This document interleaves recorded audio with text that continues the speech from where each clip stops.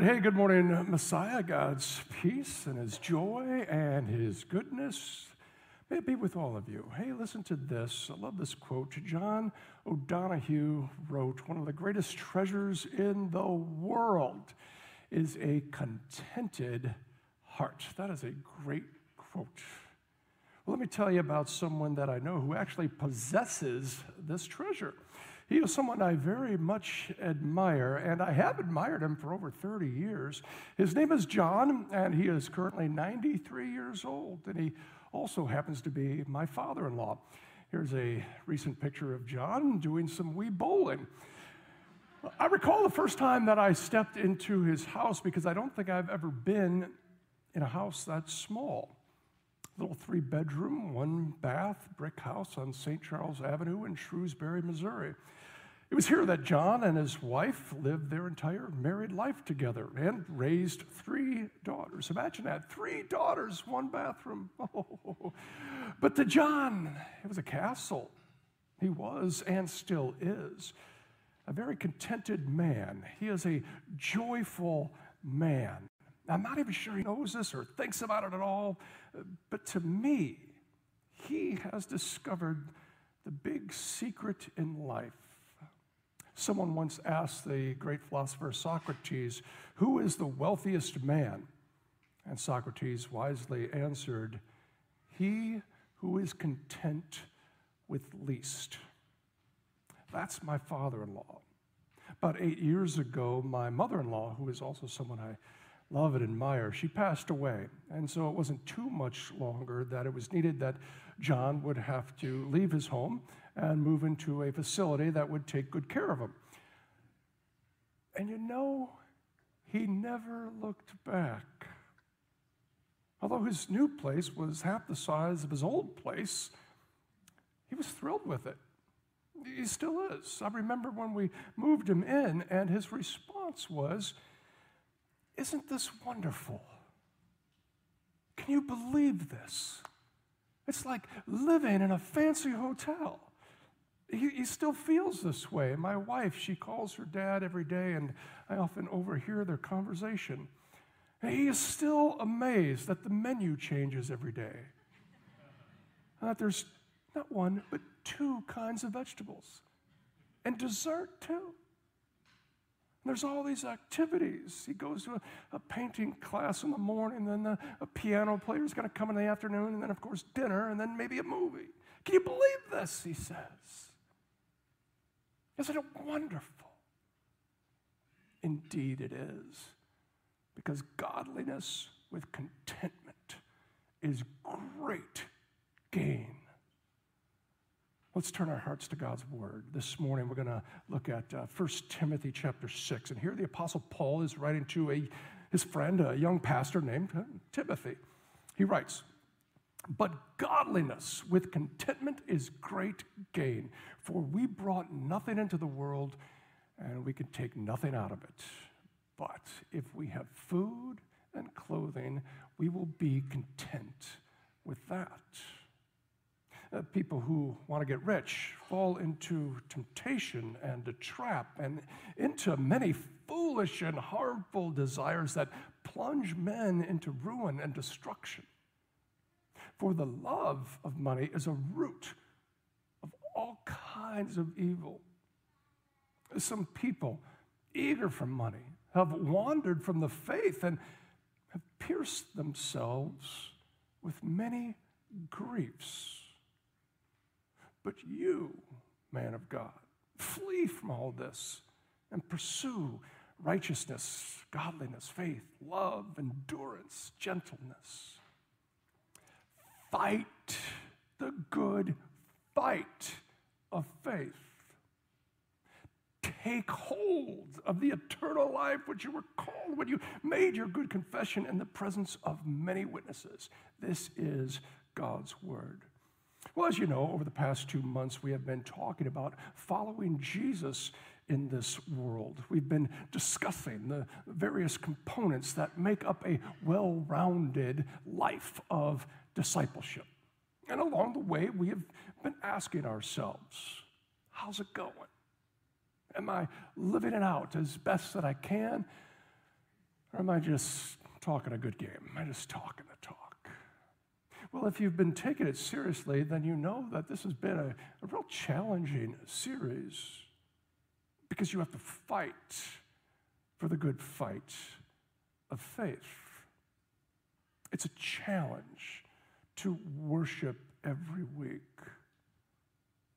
and to make time to be in community with other Christians and to grow in your faith through God's word and prayer and to serve others and to give the way God asks us to. It's a challenge. And that's because it's a choice. We're given a choice. Jesus says, follow me. Do life like I do. And some do, some kind of do, and others do not. I think this painting by Caravaggio captures what I'm getting at. It is a little tough to see because it's so dark, but the title of this work is called The Calling of St. Matthew. Here Jesus, he's in the background over here. And he's pointing to Matthew over there. He's at the table. Matthew is a cheat and he is a bully. And Jesus says, come and follow me. And Matthew in the middle here, he's kind of pointing to himself like, are you talking to me? You know. Well, we know how Matthew responds to Christ's call. The tax collector becomes a disciple and an apostle and the writer of the gospel that bears his name. But what about the others at the table? The two young men here, they seem to be attentive and alert to the new challenge, but the others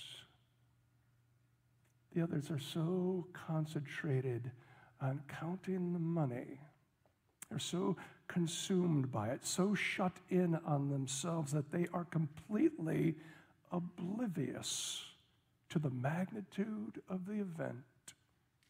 They missed it. We too have our choices to make.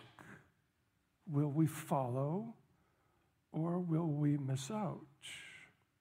We have been given free will to choose. Choose which aspects of discipleship to participate in. All of them? Some of them? None of them. We can choose to put Jesus' words into practice or not. We're free to choose. And that's why it's a challenge. If God had said, you will worship me every Sunday, you will give me 10% of your income, you will read your Bibles every day, because if you don't, I ain't going to let you into heaven. Well, if he had said that, I mean, really, what choice would we really have? Of course, we'd be all in then. I mean, who wants to go to hell? Not me. In fact, if God had given us a little choice, I don't know about you, but I'd play it on the safe side. I'd make sure I gave just a little bit more than 10%. And I'd read my Bible twice a day, once in the morning, once at night. And I'd not only go to worship on Sunday, here, I'd also find another church that worships on another weeknight. So I could do even a little bit more than he asked, because I'd want to make sure that I was in. But thanks be to God, that's not how he operates, because that's not how grace works. Salvation is freely given to all who believe, whether you fully participate in a life of discipleship or not. Well, today is Jubilee Sunday, and you've made your choice.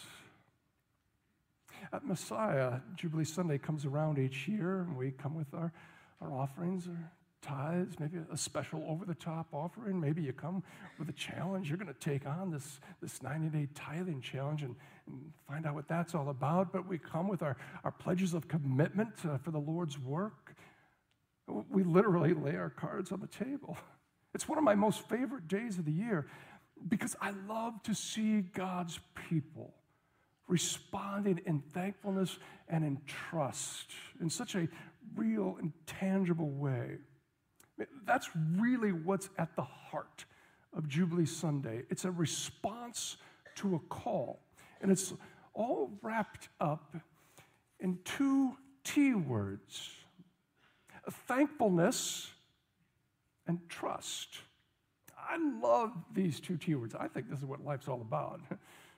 Not only do they describe what Jubilee Sunday is all about, they also capture the essence of what life of following Jesus is all about. What's more, these two T words describe what contentment is all about. Great words: thankfulness and trust. Trust and thankfulness. Thankfulness is all about the past. Trust is all about the future. Well, let's look at trust first. We trust God that He will work it all out. We trust that He is going to provide. He will find a way. He will take care of all of our needs. Trust is being okay with not having all the answers figured out in advance, but knowing that, I don't know how, but somehow God's going to work the good in all things for you. Trust. Now, the second T word is thankfulness. That's being thankful for all that He's given. At peace with God. Even if He gave you nothing more than what He already has. Instead of chasing after what you don't have and always looking at what you don't have and don't have and don't have. You turn that all around and you're grateful for all the blessings of life. Count them one after another after another. If you have thankfulness, then you really don't need more. Now together, trust combined with thankfulness, that equals contentment. Trust and thankfulness go hand in hand. Author Brennan Manning surmises, he says, let's just say I interviewed 10 people and I asked the question, do you trust God? And everybody says, yeah, I trust God. But in reality, only one of them really trusts God. He says, how would I be able to find out which one was telling the truth? He said, I would video record each of the 10 lives for a month. And then after watching the videos, I would pass judgment on this one thing, this one criterion. The person with an abiding spirit of gratitude is the one who trusts God. The one who is thankful is the one who trusts. Yes, the foremost quality of a trusting disciple is thankfulness. Thankfulness and trust equal contentment. And godliness with contentment is great gain. You heard what Paul said about the enemy of contentment, and that is the love of money. He said it's a trap. It's a temptation that tricks and fools people into many harmful things. The love of money, it's a root, and it grows, and it leads to ruin, for it can steer people away from the faith. Indeed, money is a tricky thing. That's why we've been addressing it over the past 2 weeks.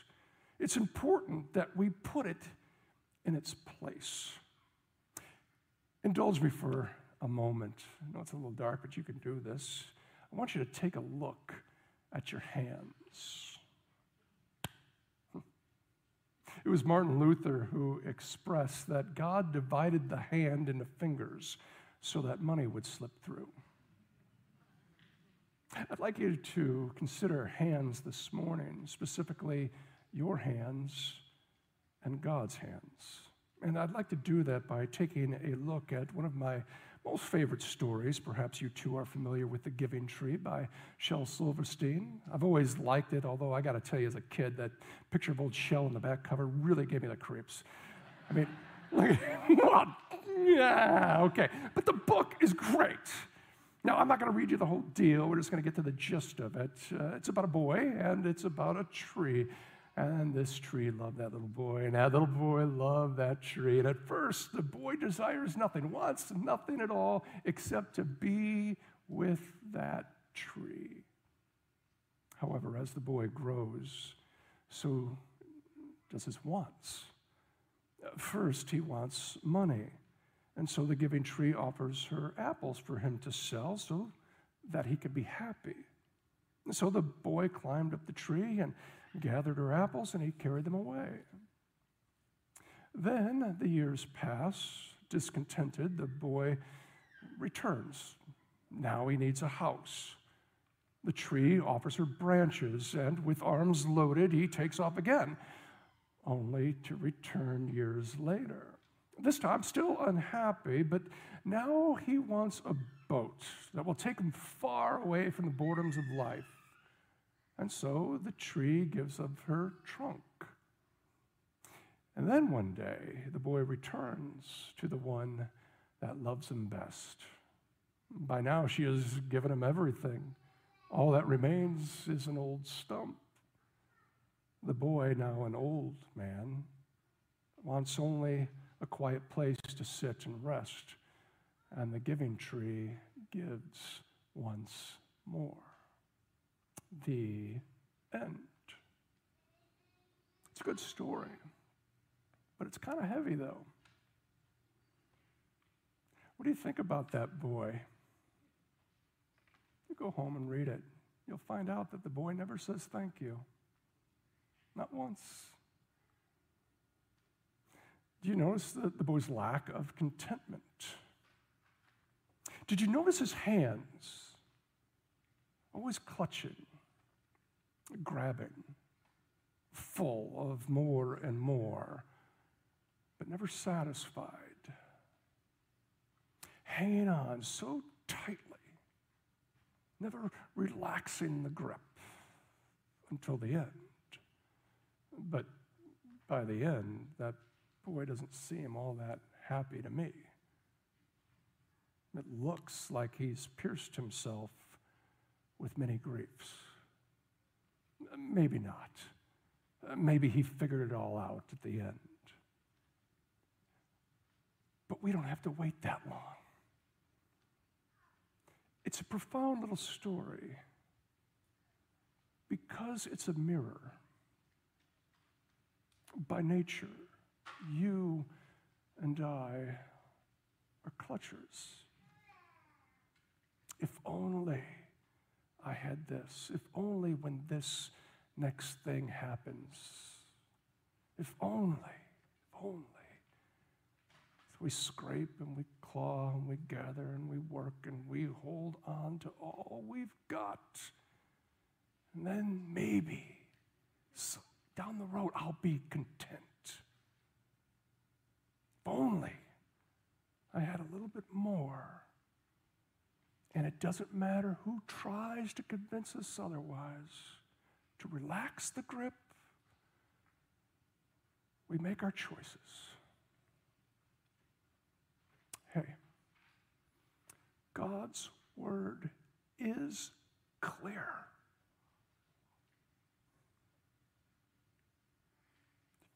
If you've been paying attention the last 2 weeks, God's word is clear. And yet, we have this reflexive response when it comes to giving. We say, Lord, I hear you. I know what you said, and I know it's true.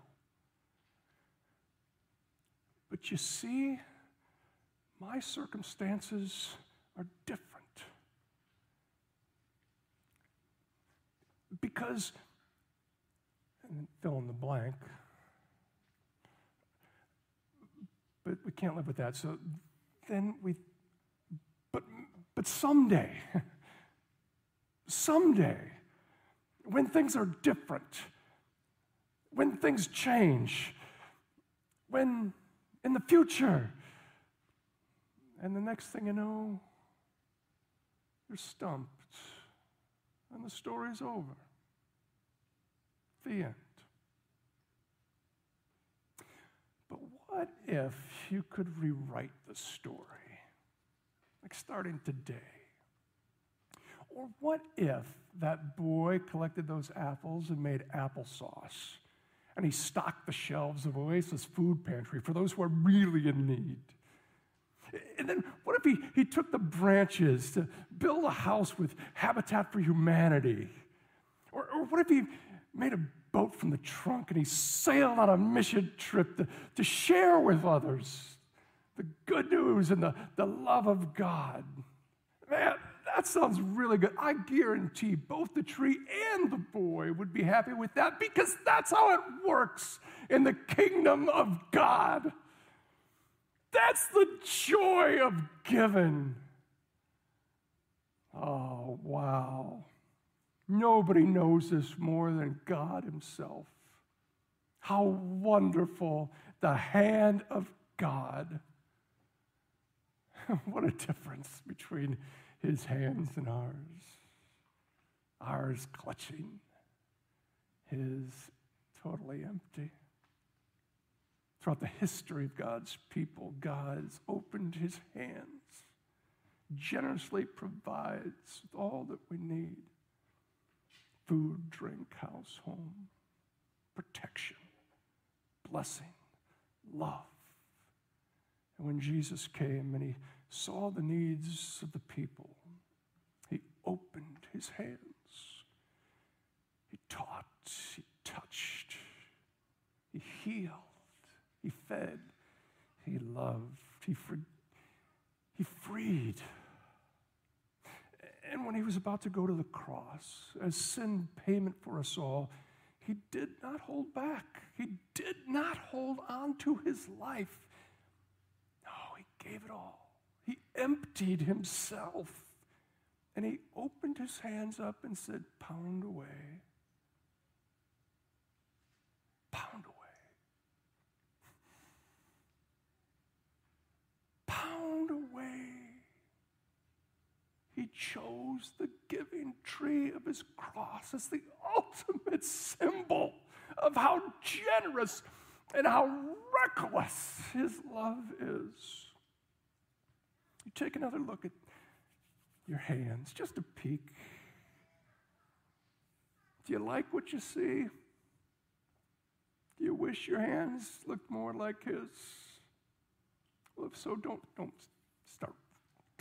wring them. Leave them alone. Because if God needs to change your hands, he usually doesn't start there. He starts right here. He starts in the heart. And what he does is he takes you to his giving tree.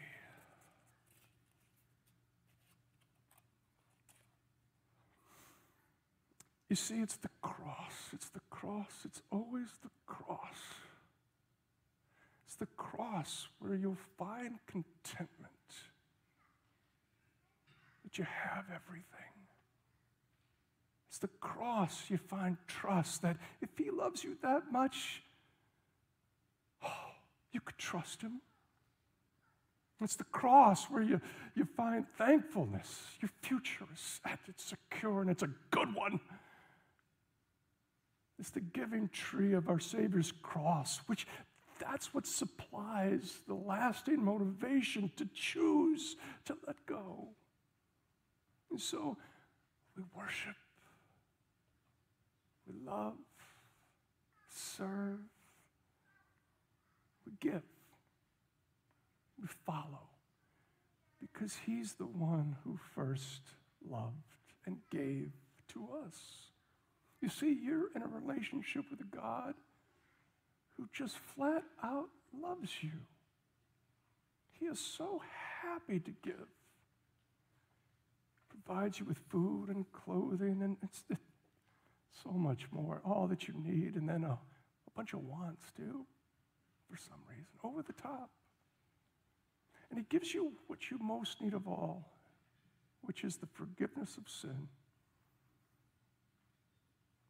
He is the giving tree who supplies for all of your needs.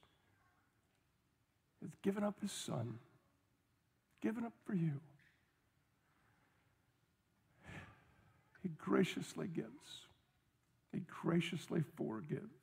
And he gives, and he gives, and he gives, and he gives. He doesn't grow tired of it. Look around. Every sunrise, every breath, every morsel of food, 2 kinds of vegetables and dessert too. Everything is a gift from his open hands. God's generosity. These expressions all around us, they confront us everywhere we turn. That is, if we are paying any kind of attention. The question is, are we? Do we see what's in front of us? Are we alert enough to the magnitude of his generosity toward us? Count your blessings one after another. Sing of the goodness of God. Take one last look at your hands. What's the truth about them? One thing is certain. If you follow Jesus closely, you'll dive deep into God's generosity, and your hands will start looking a whole lot more like his. They really will. They'll start opening up a little more frequently, and they'll stay open longer periods of time. And you'll learn perhaps the most amazing thing of all, and that in the opening of your hands, you will find what your clenched hands never could, and that is contentment and trust and thankfulness and lasting jubilee. Amen.